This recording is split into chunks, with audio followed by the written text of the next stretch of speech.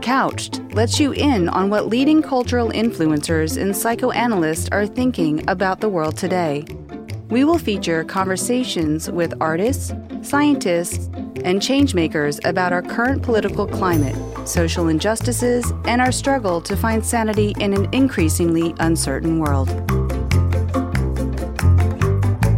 Hello, I'm Dr. Romy Redding. And I'm Dr. Billy Pivnik. And welcome to Couched. Today, Billy and I are honored to be hosting two wonderful guests. Before introducing them, a quick note for our listeners. Allie Merchant, whom you met last episode, she will be joining me as co-host next time, so we hope you will tune in for that.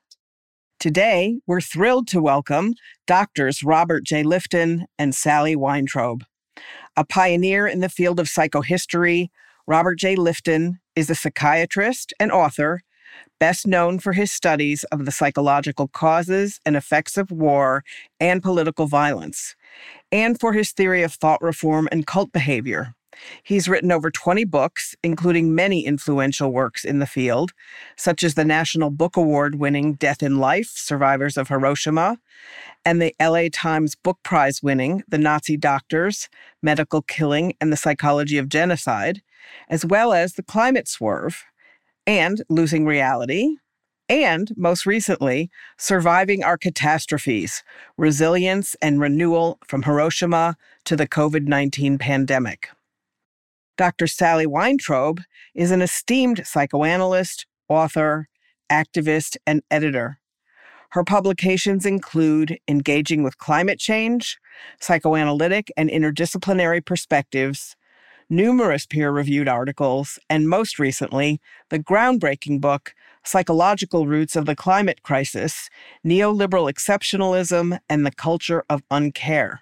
She's a fellow of the British Psychoanalytic Society and an original member of the Climate Psychology Alliance, and chairs the International Psychoanalytic Association's Climate Committee. Thank you, Billy. Thank you for the introductions, and welcome back, Robert. We're delighted to have you on the show again. And welcome for the first time, Sally. Thank you so much for joining us. We're honored to have you here. So I want to start by sharing a quote from your latest book, Robert, that really struck Billy and I as encapsulating the spirit of both you and Sally's work. Here's the quote. "Scholarship is rendered meaningful by activism, and activism is significantly informed by scholarship. Both need to be undertaken with discipline." So if each of you could say a bit about how you understand this personally, especially since many see the two as incompatible or at minimum too wieldy to hold simultaneously, that would be great. And feel free, either of you, to begin. Well, I would say that all of my work is based upon combining scholarship and activism. There's a misunderstanding that thinks they are separate and antagonistic, and ne'er the twain shall meet. That's exactly wrong, because scholarship really clarifies activism, and activism gives meaning to scholarship. So important work that can help influence us on a large scale should combine and must combine scholarship and activism. I very much agree with what you've just said. Just picking up on scholarship, it's really linked to what you're also talking about, and I do too, which is trying to, in a disciplined subjectivity, trying to approach and stick with, in a sustained way, what is truthful. And that involves scholarship. And it also takes you to some places that you might not have realized when you started out, because, Robert, you're a psychohistorian. I'm a psychoanalyst who, in getting involved with the climate crisis, I've realized that I had to study way outside my discipline. And I feel I've become a bit of a psychohistorian as well. I'd like just to add one more thing, which is that I think that activism can also be what one does as a citizen, actions that one takes as a citizen. And I think that's not quite what we're talking about here. Yes, it is all certainly related. And that's why I use the term witnessing professional, but it can be an ordinary people who also bear witness. And for instance, to give you an example of my thinking on this issue. When I initiated my work in Hiroshima and went to live there for 6 months, I certainly was intent on doing a scientific interview study and did that while encouraging them to express themselves freely and associate. But I came to realize that it was necessary to go further for ethical reasons and to extend my ethical responsibility toward telling their story, toward witnessing what they had been through, and in that way, being a witness to witnesses. That was crucial because I could retell their story as an investigative psychiatrist, and they would then have a voice that extended from Hiroshima throughout Japan and even throughout the world, and helping witness the witnesses, in a sense, encouraged them to do what they have done in traveling throughout the world to tell their story and to themselves bear witness to what that bomb could do and did. The first use of a nuclear weapon on a human population, and in that way, both do a service to the world, but at the same time, making the transformation from a helpless victim into a life-enhancing survivor who has a special form of experience and of knowledge that no one else has. And my book, quite simply, is about confronting our catastrophes and making use of the special knowledge of survivors and the legacy that they can leave. And that is, of course, psychohistorical because there's always a historical perspective to which one brings one's psychological issues. We are not just in the context of history. History is very much in us, in everything we do, in what we are, and in our identity. And that's what psychohistorical work insists upon saying. I heard people saying it's lovely what you just said about history is in us. I completely agree with that. I wanted to pick up, Robert, on resonating with what you said about witnessing. And I haven't experienced the sort of traumatic witnessing that you have in the situations that you've been in. But I think that one of the things that comes across to me about your work, and I resonate with it too in my climate work, is that actually to be a witness, and you make this very clear, is to be able to take in the suffering of a victim. And one can never, as you say, one can never completely identify with what that means. But it's a difficult thing to do because it taxes one. It takes one right up to what's bearable and not bearable. And I think that that comes across so much in your work, and it's something that I've been struggling with as well. And when one's able to do that, one sees the subject very differently that one's looking at, and one also relates to people very differently because they can then have some sense that you can actually listen to them. Yes, absolutely. That's what is so wonderful about your writing, is the ability to take in so much suffering to people feel listened to.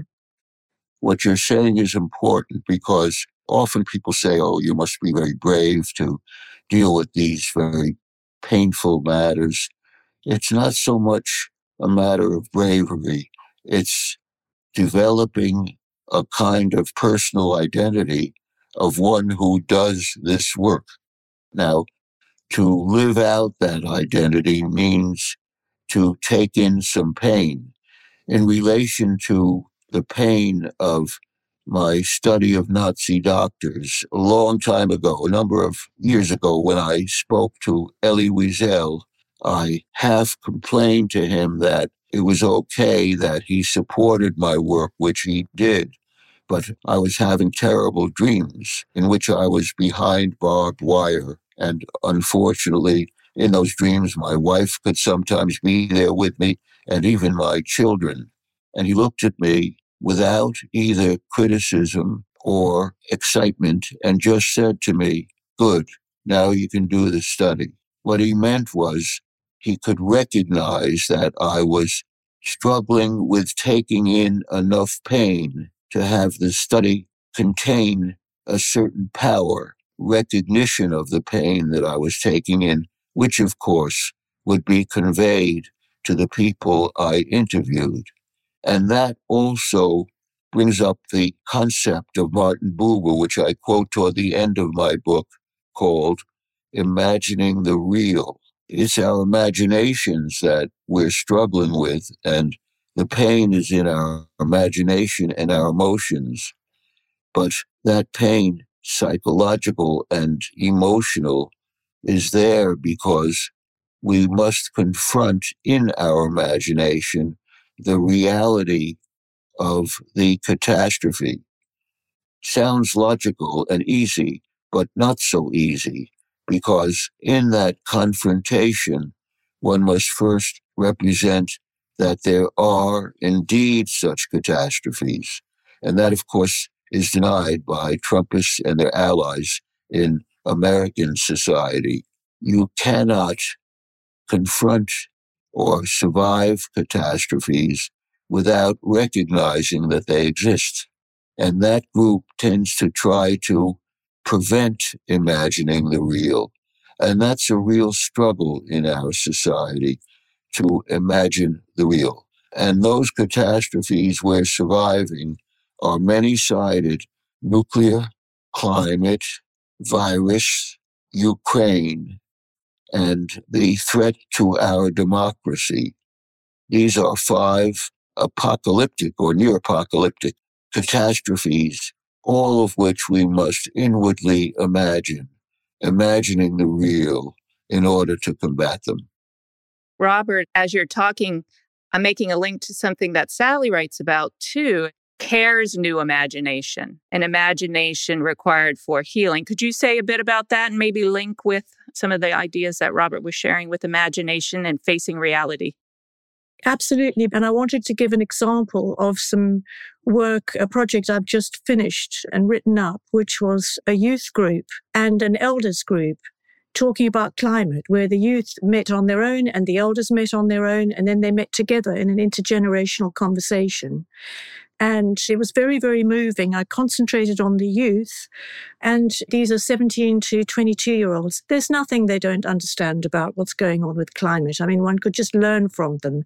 They were deeply troubled, and they also support each other. They understand the group pressures. They know the climate science, and they really struggle with a lot of despair.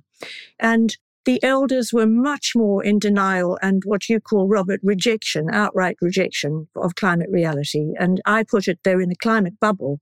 Your language, I think, would be malignant normalcy, Robert. But we say things differently, but it's the same thing, really. And then when they came together, the elders didn't want to hear from the youth. They couldn't bear it. And the reason I'm saying this is not only to let you know that, but because I couldn't bear it. I felt so bad. I thought, why did I do this study? What have I done? And I felt terribly guilty. And it was actually in working that through that I also was helped to understand the elders' position, because in the second elders group, they were very troubled by how they'd been to the youth. For example, what's wrong with you all? Why are you so gloomy? It was dreadful, but they really worked on it and they were really struggling. And what I noticed is that I think that my taking in such pain, I just thought, I can't bear it. I was lying on the sofa just thinking, I cannot do this. I just have to go away. I think it's trying to manage that, and being a witness to that is something to do with this work. I just wanted to add that in because it's something I've been involved with very recently. I mean, the caring imagination, I think, is critical as well, because it's imagining a future that is viable. And I think that, especially given our general culture, we're given very little of that. Yes. And it really matters because I think it helps people to imagine a future that's viable. I think that work is important. And here I would invoke a concept of the Spanish philosopher Ortega y Gasset, who spoke about the flow of generations. And what Ortega y Gasset meant was that history was never still. It was always enlivened and stimulated by the flow of generations, because each generation experienced a different moment in history and reacted to that moment and could bring to it an embrace of what earlier survivors who have a limited lifespan had learned and taught them. So the flow of generations keeps the possibility of change and activity as a part of the flow of history itself. And in that way, those groups could recognize that they were separate from each other, and yet they were part of some common flow. And a focus on the younger generation is crucial.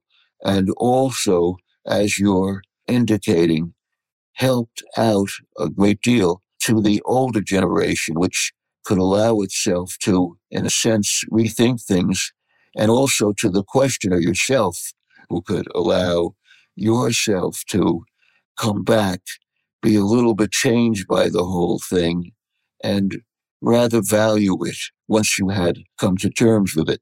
Very much so. Yep. So, Sally, you write a lot, not just generational divisions, but the kind of political divisions created by leaders who are invested in an us versus them kind of way of managing all this anxiety that gets stirred up by climate and virus and death anxiety. I wonder if you could tell us something more about how you think about that, because your idea about the way we bring a sense of exceptionalism to bear really gets us into trouble. And you have a wonderful argument that explains that. I wonder if you could tell us more about it. Well, just comparing languages, I think that my ideas on exceptionalism very much tie in with what you're calling solipsistic reality, Robert. And it's absolutely linked with one form of entitlement, which is narcissistic entitlement. And so in very crude terms, it's I'm entitled to idealize myself. I'm entitled to have whatever I can get hold of by right. And this is the crucial thing, I'm entitled to rearrange reality such that I don't have to feel bad about that. But I also talk about lively entitlement, which is not nearly so much conceived of, which is I'm entitled to a relationship with reality. I'm entitled to try and become ethically mature, be responsible, live life's message. I'm entitled to that. I'm also entitled to conditions that support life. So that's a different sort of entitlement. And there's a great struggle between the two. What I write about is the psychological basis of this, but I concentrate on the neoliberal era. I'm not really writing about neoliberalism as such, but I choose that because this is the era where in exceptionalism, being an exception is to be narcissistically entitled. It has absolutely soared. And it's been linked with a certain kind of growth of corporations, fossil fuel industry and so on. And it's led to a lot of demoralization, by which I mean separating people from their moral sense and creating a lot of moral injury. What I would say, which would be in keeping with this and perhaps take it a little further, yes, there is the problem of American exceptionalism, and it is accompanied, as you say, with a sense of entitlement.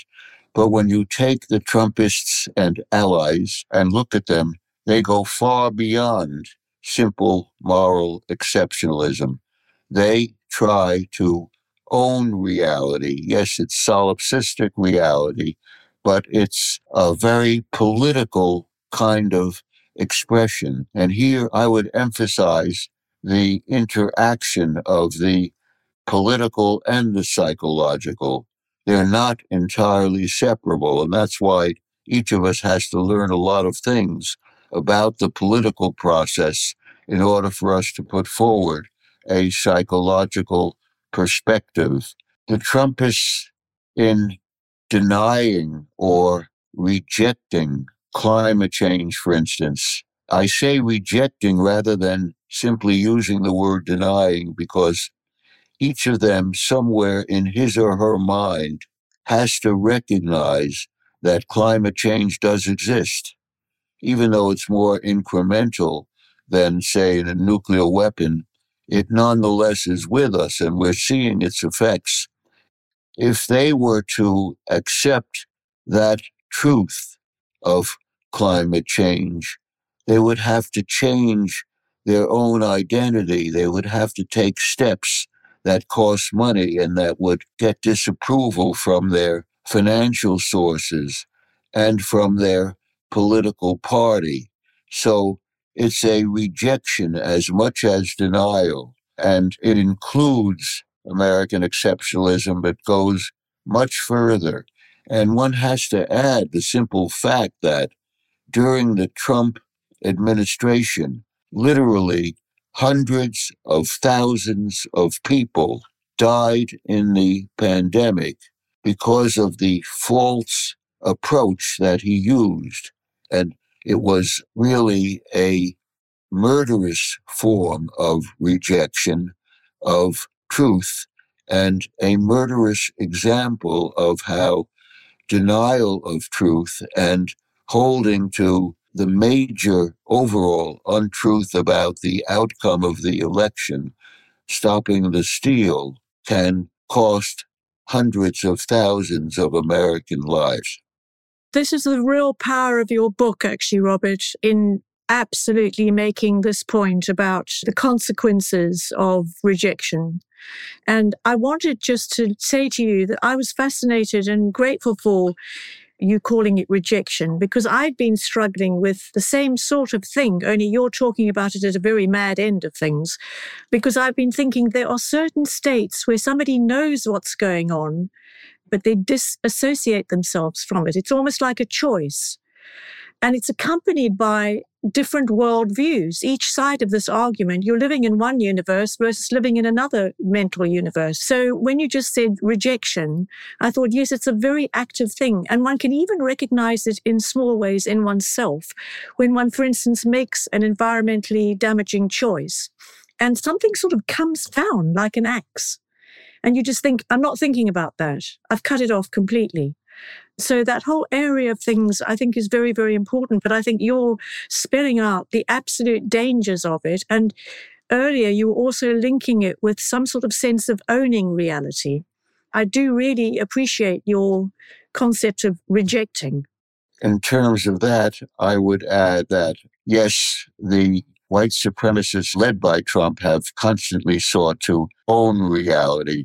Trump is incapable of a continuous ideology, not like the Soviet Russians or the Nazis. And what you say about their not wanting to feel it is very close to what I call psychic numbing, or diminished capacity or inclination to feel. And psychic numbing, as you say, is very close to other defenses, which might be repression or derealization or others of that sort. But what psychic numbing does alone is to be concerned only with feeling and not feeling. And that is, of course, highly dangerous and allows one to take on the idea of owning reality. The other thing I would say is that, and I try to develop this in my book, is that people who are heavily traumatized, as in Hiroshima certainly, but also as in Auschwitz, they have a choice of either shutting down or opening out. And most survivors do both. And in that way, they must make the journey from the acted upon to the life-enhancing survivor. And making that journey is helped by the emergence of leaders from the survivors, as we saw in Hiroshima, who can articulate their conflicts, can rally them behind the idea of life energy and applying survivor wisdom. And in that way, those who have suffered so much become leaders of peace movements everywhere. They tell the story of what one nuclear weapon can do, and they live out leadership in peace movements so that in the recent, very, very admirable decision of the UN committee in relation to ICAN, that is making a decision that even the stockpiling of nuclear weapons, not just their use, but even the stockpiling, violates international law. There were Hiroshima survivors at the heart of that decision, whose testimony gave important evidence for the UN making that very important decision. And they continue to be highly influential in peace movements and in spreading their message. Absolutely. I wanted to ask you, Robert, if you've come across the work of Rob Nixon on slow violence. Slow violence? Well, I haven't. The reason that Rob Nixon's concept came to mind was when you were talking about Hiroshima survivors. And in a way, they have sort of experienced the true grim reality of things. And the way in which working that through and being able to grounds people if they can survive it and go in and out of surviving it. The thing with slow violence is that things deteriorate little bit by little bit. And it makes it quite psychologically complicated to understand what's happening, to grieve the moment. And then, of course, slow violence turns into dramatic violence, as we're seeing with climate now. Just one example of it, I went to eastern Poland this summer to the Białowieża forest, was the ancient forest, and got out of the vehicle, and I was in tears because there were just insects everywhere. And I think it was the impact of seeing a relatively undamaged environment and realizing that, of course, in London, we don't have insects anymore. The bird sounds are going down and so on and so forth. And I've been puzzling about that. We were taken round the forest and there is illegal logging and the trees, the oak trees are stressed and so on by climate. But there seems something very moving to me about having a relatively intact environment that I was lucky enough to be in to suddenly make me start mourning what we've lost. And I think to me that was slow violence, that it sort of crept up on me and I hadn't really noticed what had been going on.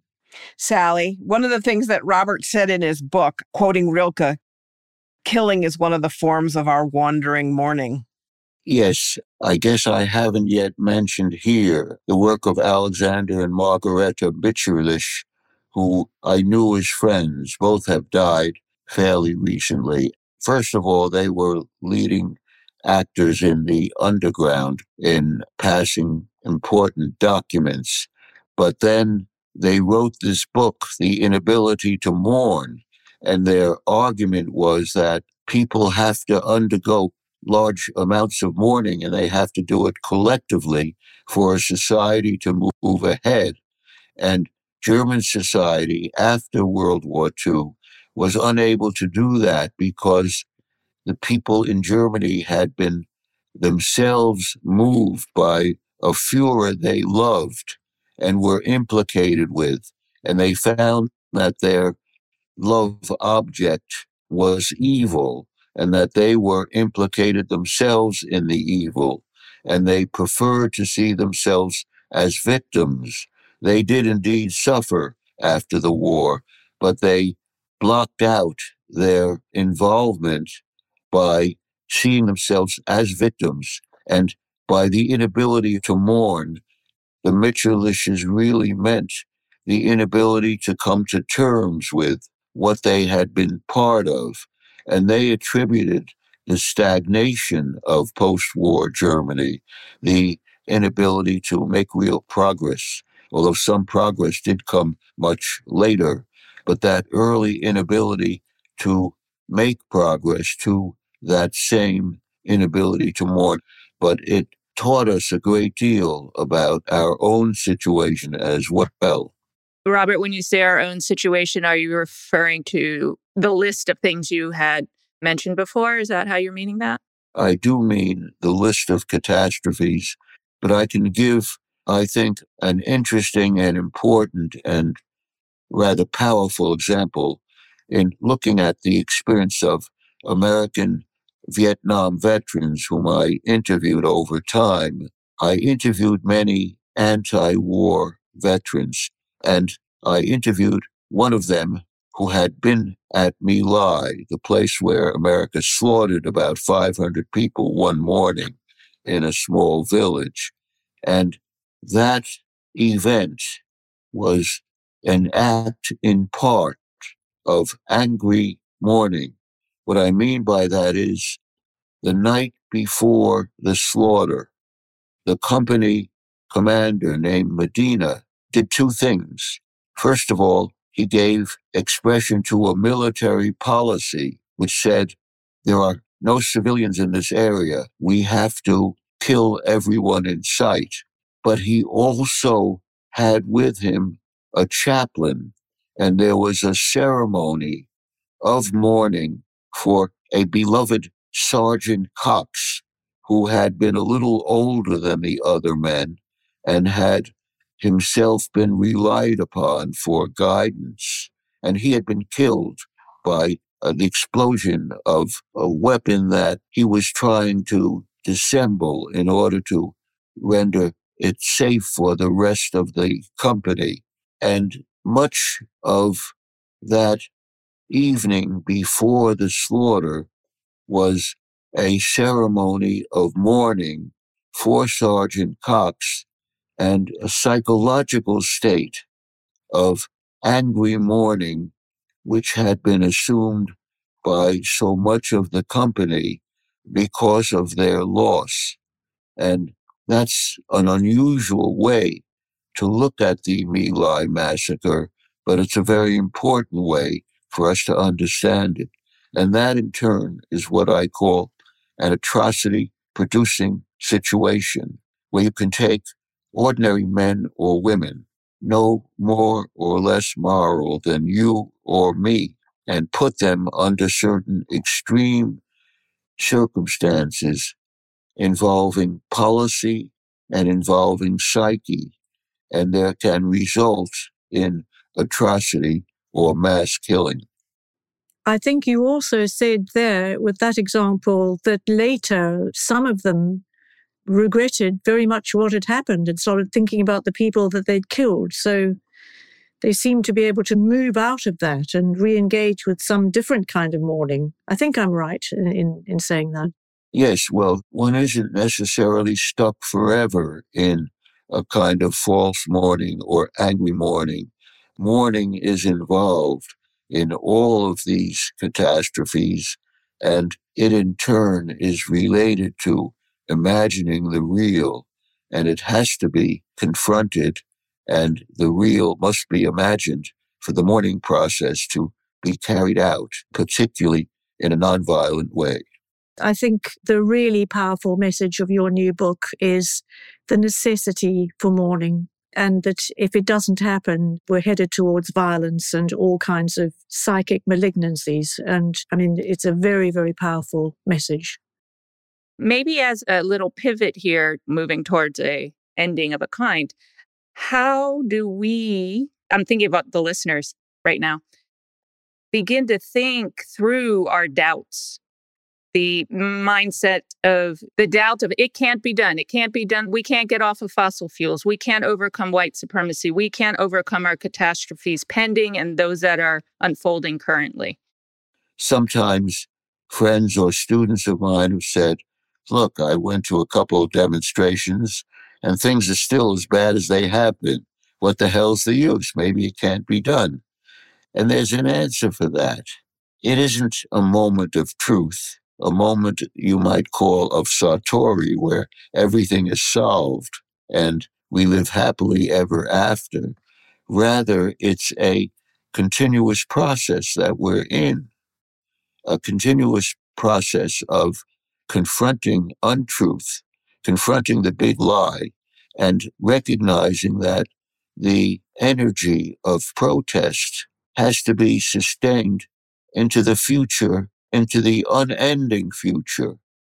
And I think very much what we have in common in this enterprise today is a commitment to that continuous process of protest and of change. And people say, well, maybe it's too late for climate change. And the answer I give is it's never too late, because if you don't stop protesting it and making some sort of mitigation, some sort of diminution of the impact of climate change, then it will be still more catastrophic. So that it is never too late, and the continuous expression of heresy and protest goes indefinitely into the future. And that's what we're about, or at least I see myself as about in my work. Which I think brings us back to Sally's point about citizenship, that it's not just about bearing witness and mourning. It's also recognizing that there are so many catastrophes and they're of such long, enduring difficulty that we have to get engaged as citizens. We do our work with a continuous sense of hope. Nothing is guaranteed, but some form of mitigation, some form of life-enhancing behavior is possible. To sustain that possibility, we must seize upon that hope and continue to create that possibility, always with a spirit of hope. The possibility and the hope continue, and that really becomes our life mission. That was great. Thank you. Thank you, Sally. Thank you, Robert, for joining us on Couched. We really appreciate having you here. I have such a deep respect for the work the two of you have been doing, and I look forward to giving it to our listeners, passing it along. Yeah. Okay. Well, I too have really enjoyed this conversation. Thank you. I want to add my thanks too. Yeah, thank you all. And now it's time for us to stop. Thank you for listening to Couched with Drs. Billy Pivnik and Romy Redding, brought to you by Division 39 of the American Psychological Association.